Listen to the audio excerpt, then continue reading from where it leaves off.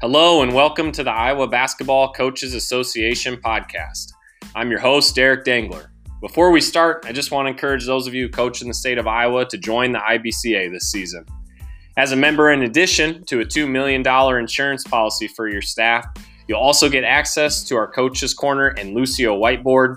Your team will become eligible for either all region or all state awards and much more. If you're interested, go to our website's link, which should be included in the description below, if you have any questions or need more information. All right, let's get to the show.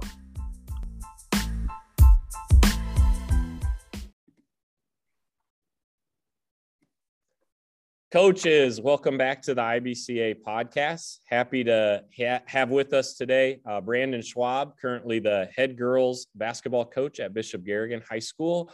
Coach, thanks for coming on and joining the podcast today. Absolutely. Thanks a lot for having me. So, Coach, love to start you off with one of my favorite questions to ask anybody. The question is, who are your top three favorite basketball players of all time, with two caveats? Can't be someone you played with or coached, and it can't be someone overly famous, someone my mom might know. So who are your top three favorite basketball players of all time? Well, there's a lot of them, but, some ones that come to my mind is, I love watching Shawn Kemp play, Larry Johnson, Dominique Wilkins, and one of my favorite college players of all time from the Hawkeyes were Andre Woolridge. I love the way he played the point guard role and just the way he played in control. Those are some players that come to my mind that I just loved watching play, growing up and falling in love with basketball. So anything in particular about someone like Shawn Kemp? Why was he someone that, caught your eye? That's one I've heard a little bit before, but not a ton. What's something about him or Dominique Wilkins that you're like that, I really enjoyed that piece of watching them? I thought Shawn Kemp and Larry Johnson just brought, the physical part of the game of just, they played above the rim. And when they dunked the basketball, it was everybody in the place knew they dunked the basketball. And, they brought that intimidation factor, to the game. Dominique Wilkins was just, just his athleticism and the way he controlled the game and ran the floor. And he was so fun to watch in transition. And like I said, Andre Woolridge, I just loved at the point guard role for the Hawks. I just love the way he played in control, played off two a lot, and really enjoyed him watching some good years being a Hawkeye fan there. Absolutely. Well, thanks for sharing those, Coach. I appreciate that. We'll jump into your background here a little bit. So, Coach, currently the head girls coach at Bishop Garrigan, going all the way maybe back to even your playing days in high school. What was your journey to get to that position like? How did you get into coaching? Where have you been, and what's that experience been like for you? I went to a small school in north central Iowa that's not even a school district anymore, at Corwith Wesley Laverne. And my high school coach was Keith Wagner, who is currently the head boys basketball at IKM Manning. He was my high school basketball coach for 4 years. So I learned a lot from Keith or Coach Wagner through the years, and we still stay in contact and I had a great experience with having him coach me. When I got done with high school and went to NIAC, I got into coaching. My second year at NIAC in 2000, being the junior high boys basketball coach at Mason City Newman. I loved basketball even since when I was in high school, and I wasn't a player that could play above the rim or anything like that. So it was kind of tough for me to move on to play basketball at the next level, but I've always enjoyed the game. So, I went 1 year at Mason City Newman in 2000 as the junior high boys basketball coach. And then I transferred to UNI. And when I went to UNI, I was applying for different assistant coach positions throughout the Cedar Falls area. And, a Jessup assistant opened up, which is about, 25 minutes east of Waterloo, Cedar Falls area. And I was able to be the assistant there for 4 years at Jessup. After 4 years at Jessup, the head girls coach came open at Vinton Shellsburg down by Cedar Rapids. And I was the head girls there for 4 years, from 2005 to 2009. And then an opportunity came part, and I taught full time then. And then a opportunity came to me. I've grown up on a family farm, to come back to the farm and to be able to farm some acres and farm with my dad. And I took that opportunity. So left Vinton and came back, and there was just no head coach. I knew I still wanted to coach. I just didn't know how that would work, not being a full-time teacher anymore. But I knew I just wanted to be involved in the game still. And there was really no head coaching opens back in the Algona area at that time. So I jumped on as an assistant at Algona High School for 2 years in 2009 and 2010 as the assistant girls coach. And then the Bishop Garrigan job came open in 2011. And, I've been there for 13 years or 12 years now, being the head girls at Garrigan. Awesome. A great journey, Coach. I kind of love the Iowa piece of coming back and being able to farm like that, unique to the area, I think. No, we have a lot of guys who do that, though. Coach, have you coached anything else besides basketball during your time in education, or has it just been on the basketball side? When you're a young teacher and you get involved, you'll do about anything to get yourself a teaching job. So, right. That first, at Jessup, I was assistant football coach. I was head boys track coach. I mean, I helped at everything at Vinton. I was assistant football coach, and, anything I could do to help that young public school wage get up, you were grabbing to help out. And, I coach football and I coach track and I coach golf before. So, I've been involved in everything, but, obviously my favorite's always been basketball, and it's the only thing I coach anymore is basketball, except for my 10-year-old's youth baseball team, his fourth grade team. We're battling a couple days a week right now to throw strikes right now. Oh, I love that, Coach. I've had a similar experience myself. Is there anything you've taken, for me, I know I've coached golf, I've coached baseball, I coach junior high football still. To me, there's some things that kind of connect across all those sports, but I was wondering if you have any of that similar experience. Is there anything from sport to sport that you just feel like doesn't matter what you're coaching, maybe even what age level you're coaching, that just there's some key pieces there that you've kept from other positions into your current role?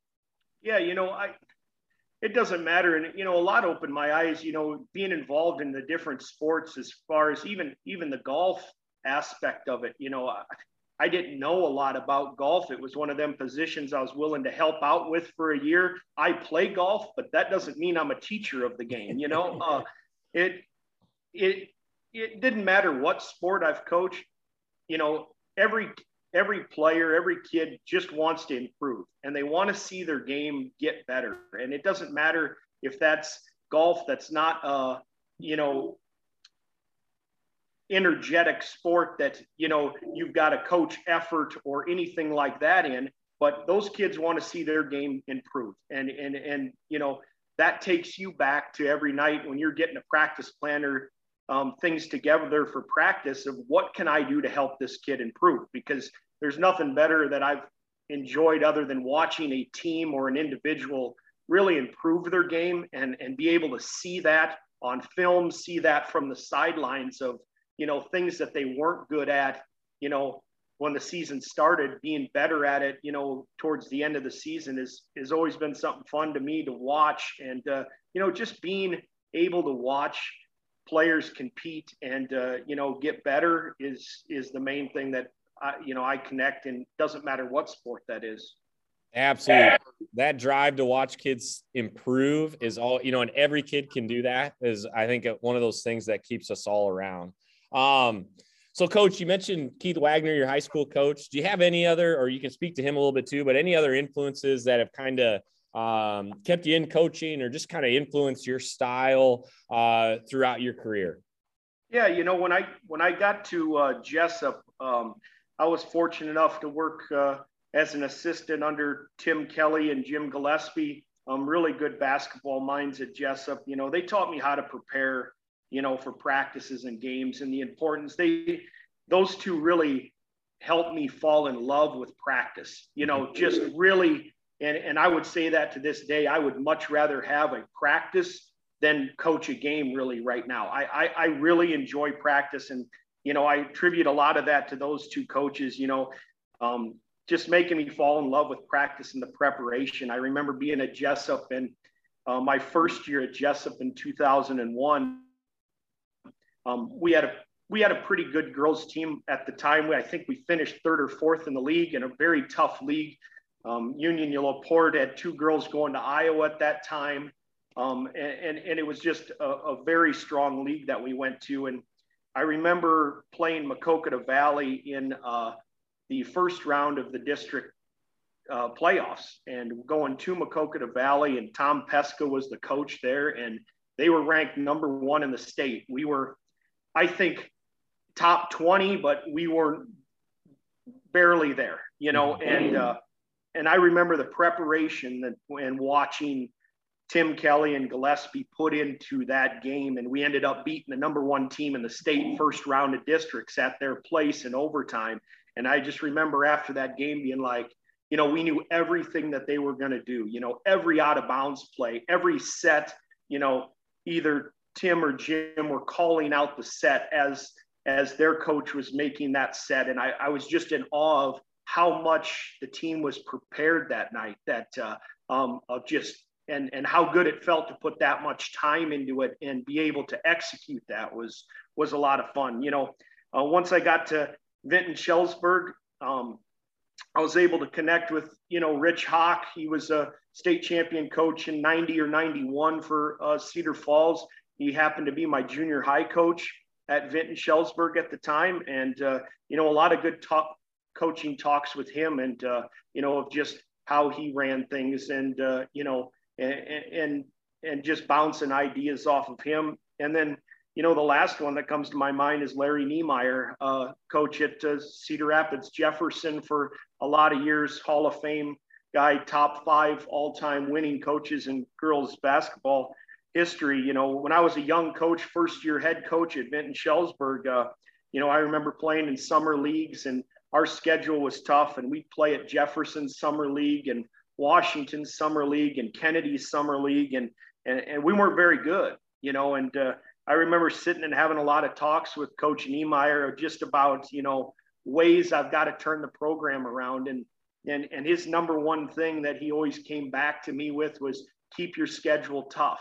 Do not, just because you're not where you want to be right now as a team, playing bigger schools, playing better teams is going to get your program where you want it to be. And, I've always taken that no matter where I've coached, I've always wanted to do everything I could to challenge our players, even outside of their comfort zone, every single time that we play. So, if you've followed us at Bishop Garrigan the last 13 years, we try every year to schedule number 1 teams in the state. Last year when we won the title, we played Dike New Hartford non-conference. They won the 2A title. Newell Fonda state semis. West Lyon was at state. Iowa City West. You hear not a lot of 5A school and girls playing 1A schools, and that's, like I tell Coach Mayer at Iowa City West that, it's a tribute to those guys that, they don't look down on us 1A guys. They understand what good basketball is.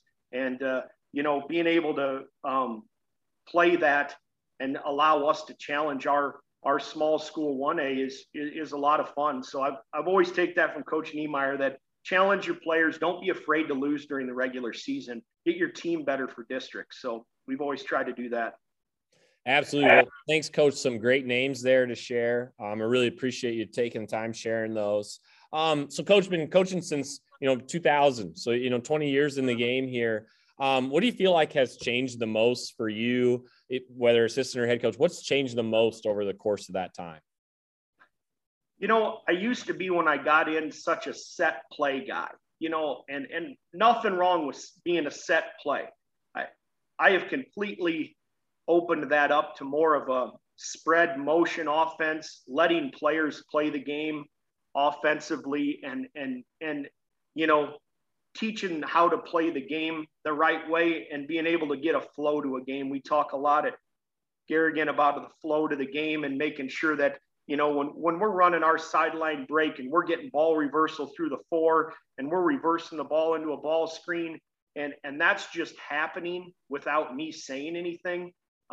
That's fun to watch for me. You know, I used to be when I first got in, and I still find myself at times with this of, you know, I used to have to control everything as the head coach. You know, I did all of the out of bounds plays. You know, I did all the post perimeter stuff. I did all the sideline out of bounds, half times, talks before games. You know, now my assistant coach do all the baseline out of bounds. My assistant coach do the sideline out of bounds.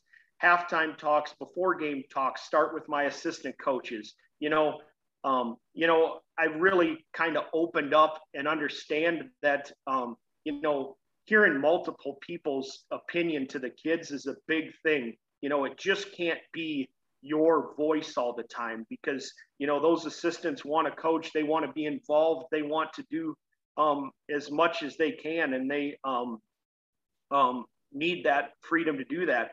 And, you know, I also used to think that I think I was a little harder nosed as far as if you missed a workout or if you had something going on the weekends. You know, I thought it was the end of the world when you first get into coaching of why this player isn't there. You know, I promote as much as anybody to be 3-4 sport athletes. We have to at Garrigan, being a small school. And I guess I'm okay with basketball being your third favorite sport to me.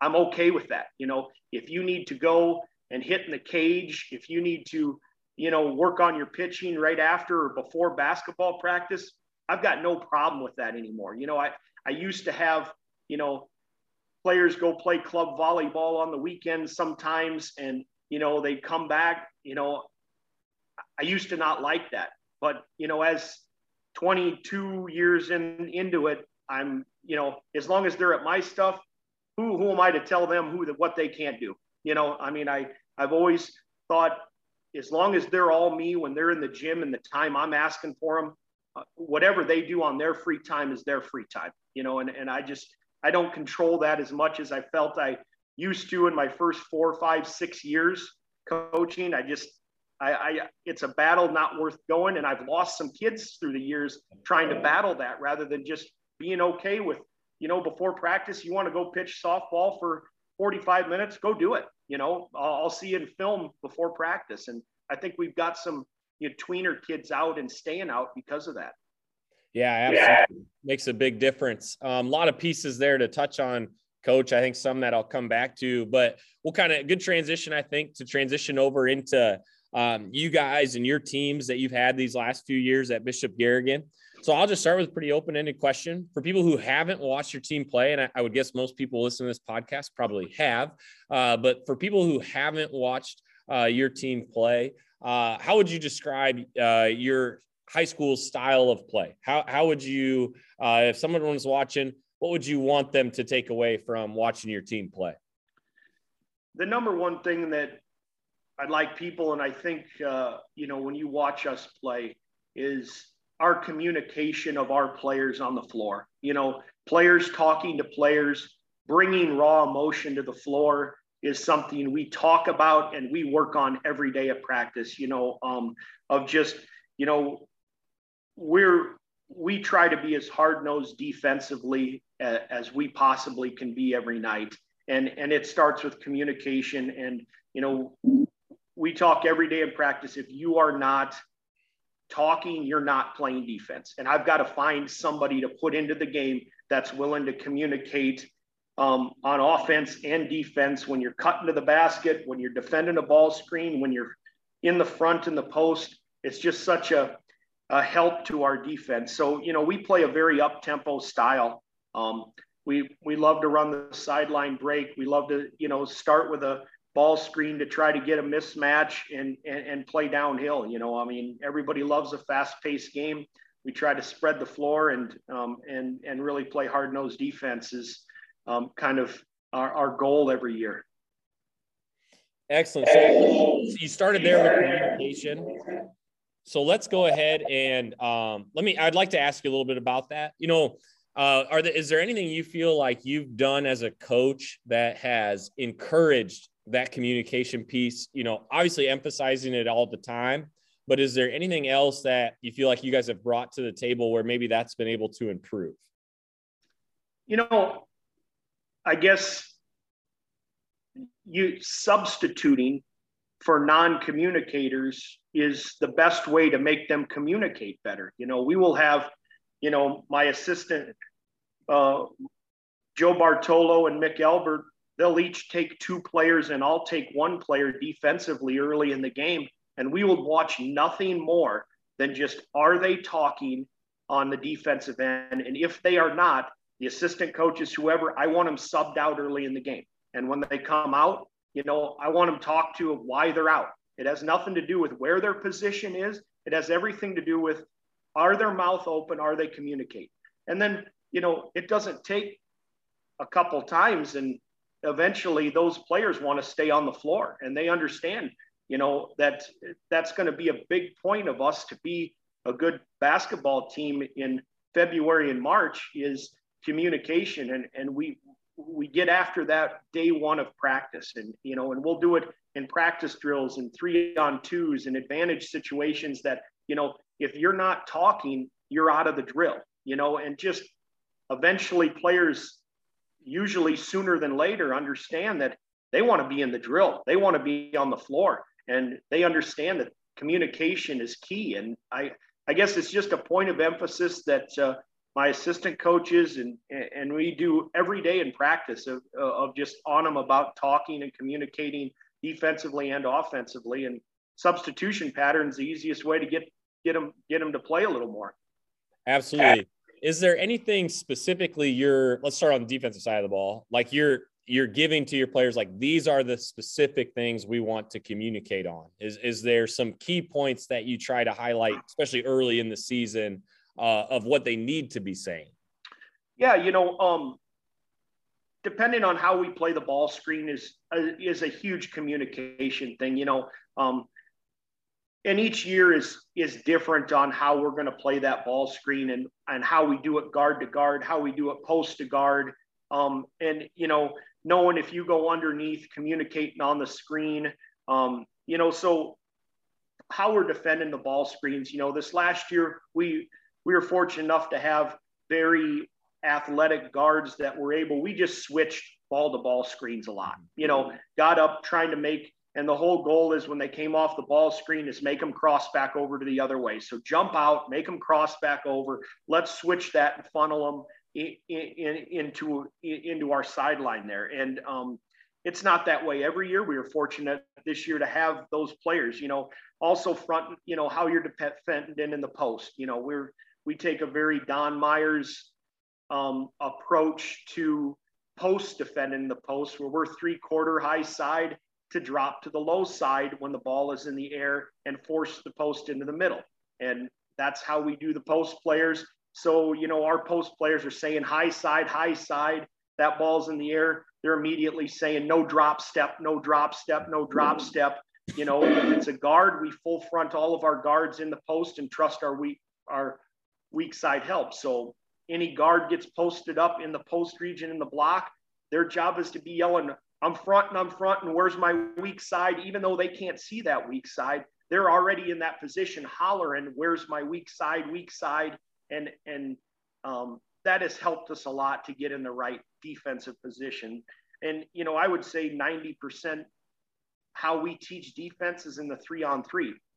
We do a ton of 3-on-3. If we're going against a team that does a lot of back cuts, like, backdoor cuts, like we went against North Lynn this year in the state semis, they were so good at, if you turned your head and lost track of your girl for a split second, they would just automatically hit that backdoor cut. So, that practice is leading up to there. We work 3-on-3 backdoor cuts where, it had to start from the top, pass to the wing, basket cut, into a ball screen, into a backdoor cut, and just constantly I feel I can teach defense through the 3-on-3, and it exposes players in the 3-on-3. It's so much easier to watch 3 players than it is 5 in a practice situation. And we just really do almost everything defensively out of the 3-on-3. So that's just some points defensively that we work on daily.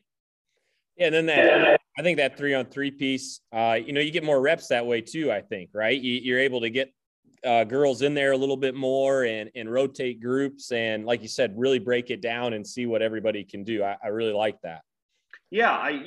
If you have a player that is struggling on the defensive end, or that's not their strong point, that girl stays in.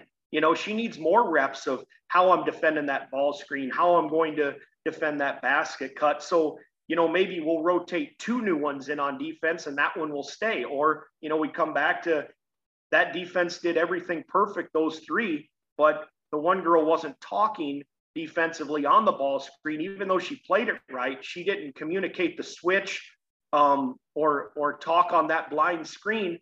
She's going to stay in. Even though she did all the footwork right and was in the right position, we just emphasized that from right away, that this is how you're going to communicate that day one, and it gets better. Excellent. So, Coach, playing hard on defense, communicating those things, you guys get the ball. What's your goal on offense? Well, the last 3 years, the goal has been to get the ball to my first team All-Staters and Audie Crooks and Molly Joyce. When you've got 2 players like that, obviously a lot of our offense runs through 2 phenomenal players, and I've been so lucky to be able to coach them players. But, in our offense, we start, with having an Audie on a 6'3" girl inside. We've got to go inside out a lot. She's got to get our touches. And some things we've done offensively to help us out, I guess, is, I've always been, you fit your offense to what team you have. I don't have an offense that we just run every single year because that's what we do. I try to base it on who our players are. The sets we do throw in, is off the players we have. Some things have been the same the last 3 years because we've had Mollies and Audies and players that are the same every single year. But, some just concepts that we put in is, to make it easier for me from the side point, because we're a motion offensive team, that I don't dictate a lot on sets every single time down. We have sets, but it's not every single time do we run them. And then when we get into a good flow of the game, the last thing I want to do is stop that flow to have them set up in a set. We use colors from the sideline. So a lot of players have colors. So say my point guard is an all-stater and she needs a shot out of our motion offense. Our motion offense is cyclone, and we go cyclone green. Molly's color is green. That's telling us that Molly needs a shot out of this offense. So we need to work the ball. We need to get ball reversal till Molly gets the ball in a one-on-one situation or a gap situation that she could take advantage of that. Audie has a different color with blue. So if we've went 4 or 5 possessions and my All-State post hasn't had a touch in a while, we've got to go cyclone blue and we got to get her a touch. So it's not a set I've got to, but we need to work that motion offense until we get that mismatch, that player, the ball in space. And we work. So, a lot of players have colors that we just work through with that, to maybe get their touch and create mismatches through that color scheme of a motion offense. That's really interesting, Coach. I'd like to ask you a little bit about that motion. It sounds to me like it's not a patterned motion. There's a lot of freedom for kids, so it's not necessarily that they have to follow a pattern. I guess I'd like to ask, what are kind of the pillars of your motion offense? It starts with getting, you have very talented players. You want to get them as many shots as possible. So I know it starts with that. But what are maybe the actions, the things you're doing to try and get those girls into a spot where they can be successful? We've got typically a lot of ours is 4 out, 1 in, or 5 out. We'll even bring our post player out. And, we give the kids the freedom, whether they pass, they have a choice whether to pass and they cut to the basket, put their head under the rim and go opposite. They have a choice of their pass and ball screen. They have a dribble handoff or a pass and screen away where we're looking to curl off the screen to the middle of the floor. And I give them that freedom to choose which one they're going to do each time down. Now, it could be in our game plan and practice that I think they do a poor job of off the ball screens and communicating that. So we're going to look early in the game to pass the ball to the wing, and we're going to look to screen away and curl cut that really hard off of the perimeter and put pressure on that off the ball switch as long as we set that screen immediately. And then if they are switching that, now do I have an average player, defensive player on my all-state point guard that I can have her pop right back? And now we get in a one-on-one situation with her to start our offense. Constantly trying to create that mismatch versus a man-to-man is what we try all the time. Now, we see a lot of zone. And we have tried to – I used to be more of a pattern zone player or coach, and we've tried to base a lot of them principles that we do also against zone also, of not getting so much go to this spot or you have to be at this high post or this short quarter has to be there. Yes, we have that stuff, but, spreading the floor and giving them ways to just screen the zone, flash to the open areas and create 2-on-1s on the backside of just being able of players just playing together and knowing the right way to find the gap. In man, we can spread the floor and have players in different areas where in a zone, we just preach, okay, shift a little bit and get into the gap here of this. Everything's the same. You can still pass and ball screen that zone just like it. It creates the 2-on-1 on the opposite side of the floor. And that's what we're looking to do. And just getting that concept rolling on offense. Yeah, you jumped into my next question. I was going to say with a girl like Audie, probably preparing for zone or really sinking type man-to-man defenses, I was going to kind of ask, how does that adjust things? And you spoke to it there with the zone. I guess maybe I'd ask, how does it change? What are the things maybe you're trying to do to get Audie the ball if teams are really selling out and trying to make that difficult, which I assume you face night in and night out? We do. And, some success we've had with getting Audie the ball is keeping her opposite of the play quite a bit. Too much if you're going to flash your great post and keep them ball side in that post up situation, it's easier to have that double and that sandwich there on the ball side. We found quite a bit is keeping her opposite, quick reversal or skip and letting her seal on that backside has really been opened up some things on that backside from that and just allowing Audie to come out and set a screen sometimes with Molly and get into a 2-man game.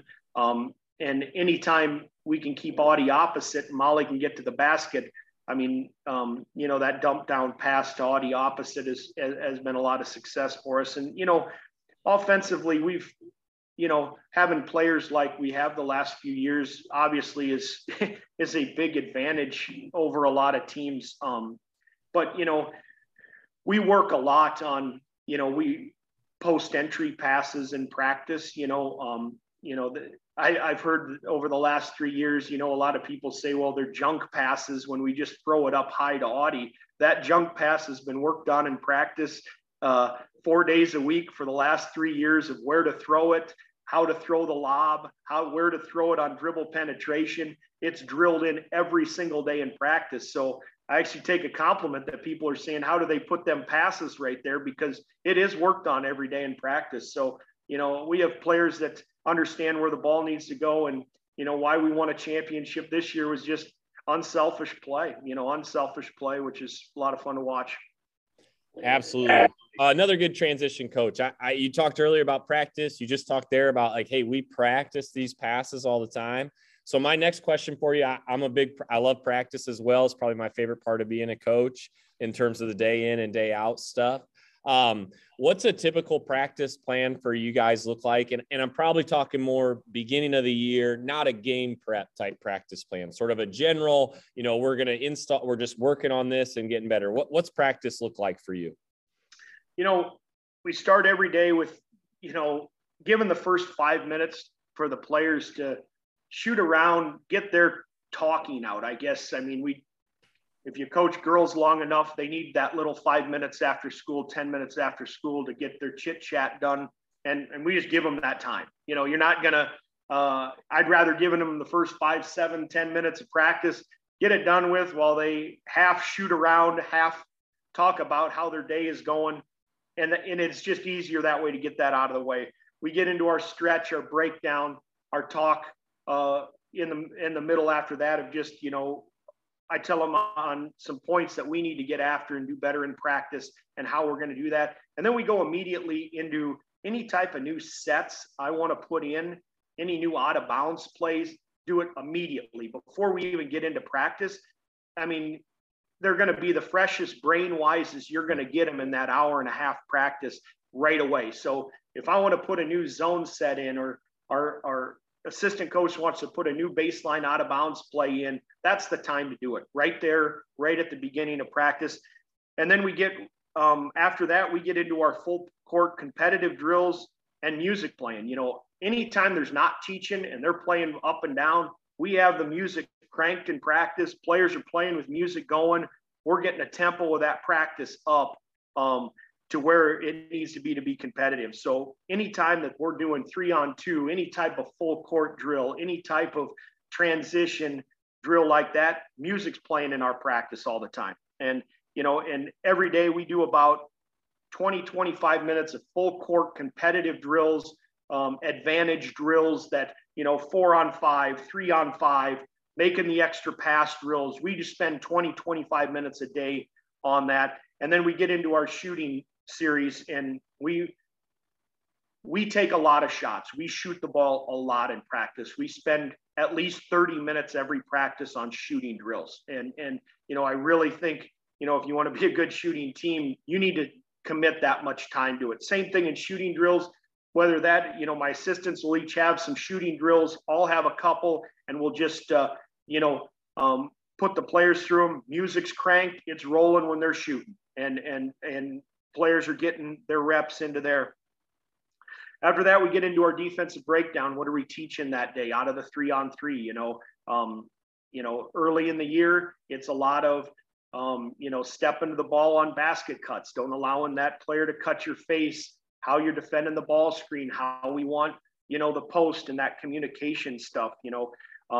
We'll have an assistant coach do a closeout drill, one do a box out drill, and then I'll put, a hard rip on rebound with an outlet, and we'll work them drills into defensively. We'll work some post passing, and then we go into just execution. And I try to end practice a lot with, something fun. We run 20 and a half where they've got to run. We put them into 2 teams, make 10 2-point shots, 10 3-point shots, and then a half quarter, first one does, and that ends practice. Something fun like that to, keep the energy up. We don't go, something that I used to go is the first couple of weeks of practice, we went 2.5, 3 hours of practice the first week, especially the first week when we didn't have the boys with us, that we could literally have the gym to whenever we wanted. And we weren't having the high school boys team bounce us out. We'd go 3 hours. Not anymore. We go an hour and a half, maybe an hour and 40 maximum. And that's just what we do is we get in, we get out. We're not going to sit around there all day. And you can't teach everything all in one day. You feel you got a lot, but you're going to teach a lot as the season goes on. And so we go an hour and a half, hour and 40, and we're out of there every day. Absolutely. Well, I really love that, Coach. Appreciate you sharing that. Really like the piece of installing at the beginning of practice. That's something we've gone to as well.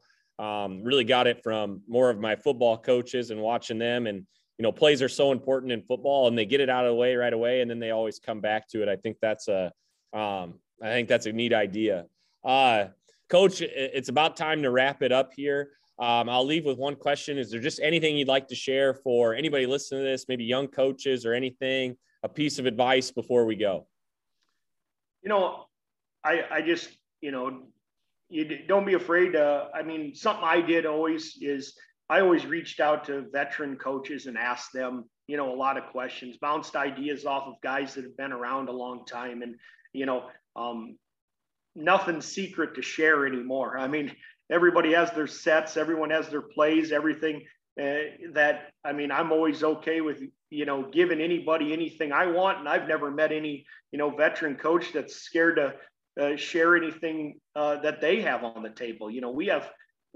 We steal everything that we have from other great teams in the state. We have plays called Wash and Jefferson and West and stuff like that, because those are great plays from them and ideas I've got from those teams. That don't be afraid to reach out to your veteran coaches, and if you're having a problem, let them help you through it. It helped me a lot early on in my career, and I still do. I still have 6-7 coaches in my phone that I talk to at least once or twice every single week of, what are some new ideas? We're really struggling in this area.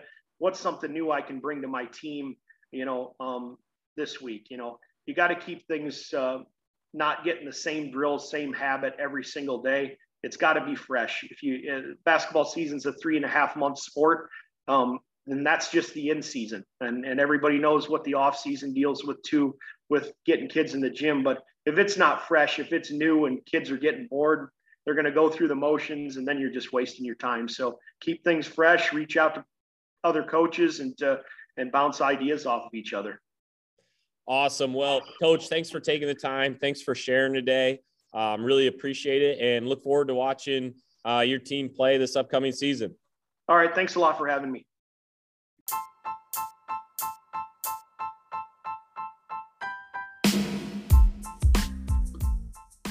Thanks for listening. As always, if you guys enjoyed the show, go ahead and try and give us a rating wherever you listen to the podcast at. I think it'll help boost us up and make us available for others to listen. And then please share with anybody who you think might be interested as well. Once again, thank you for joining us today.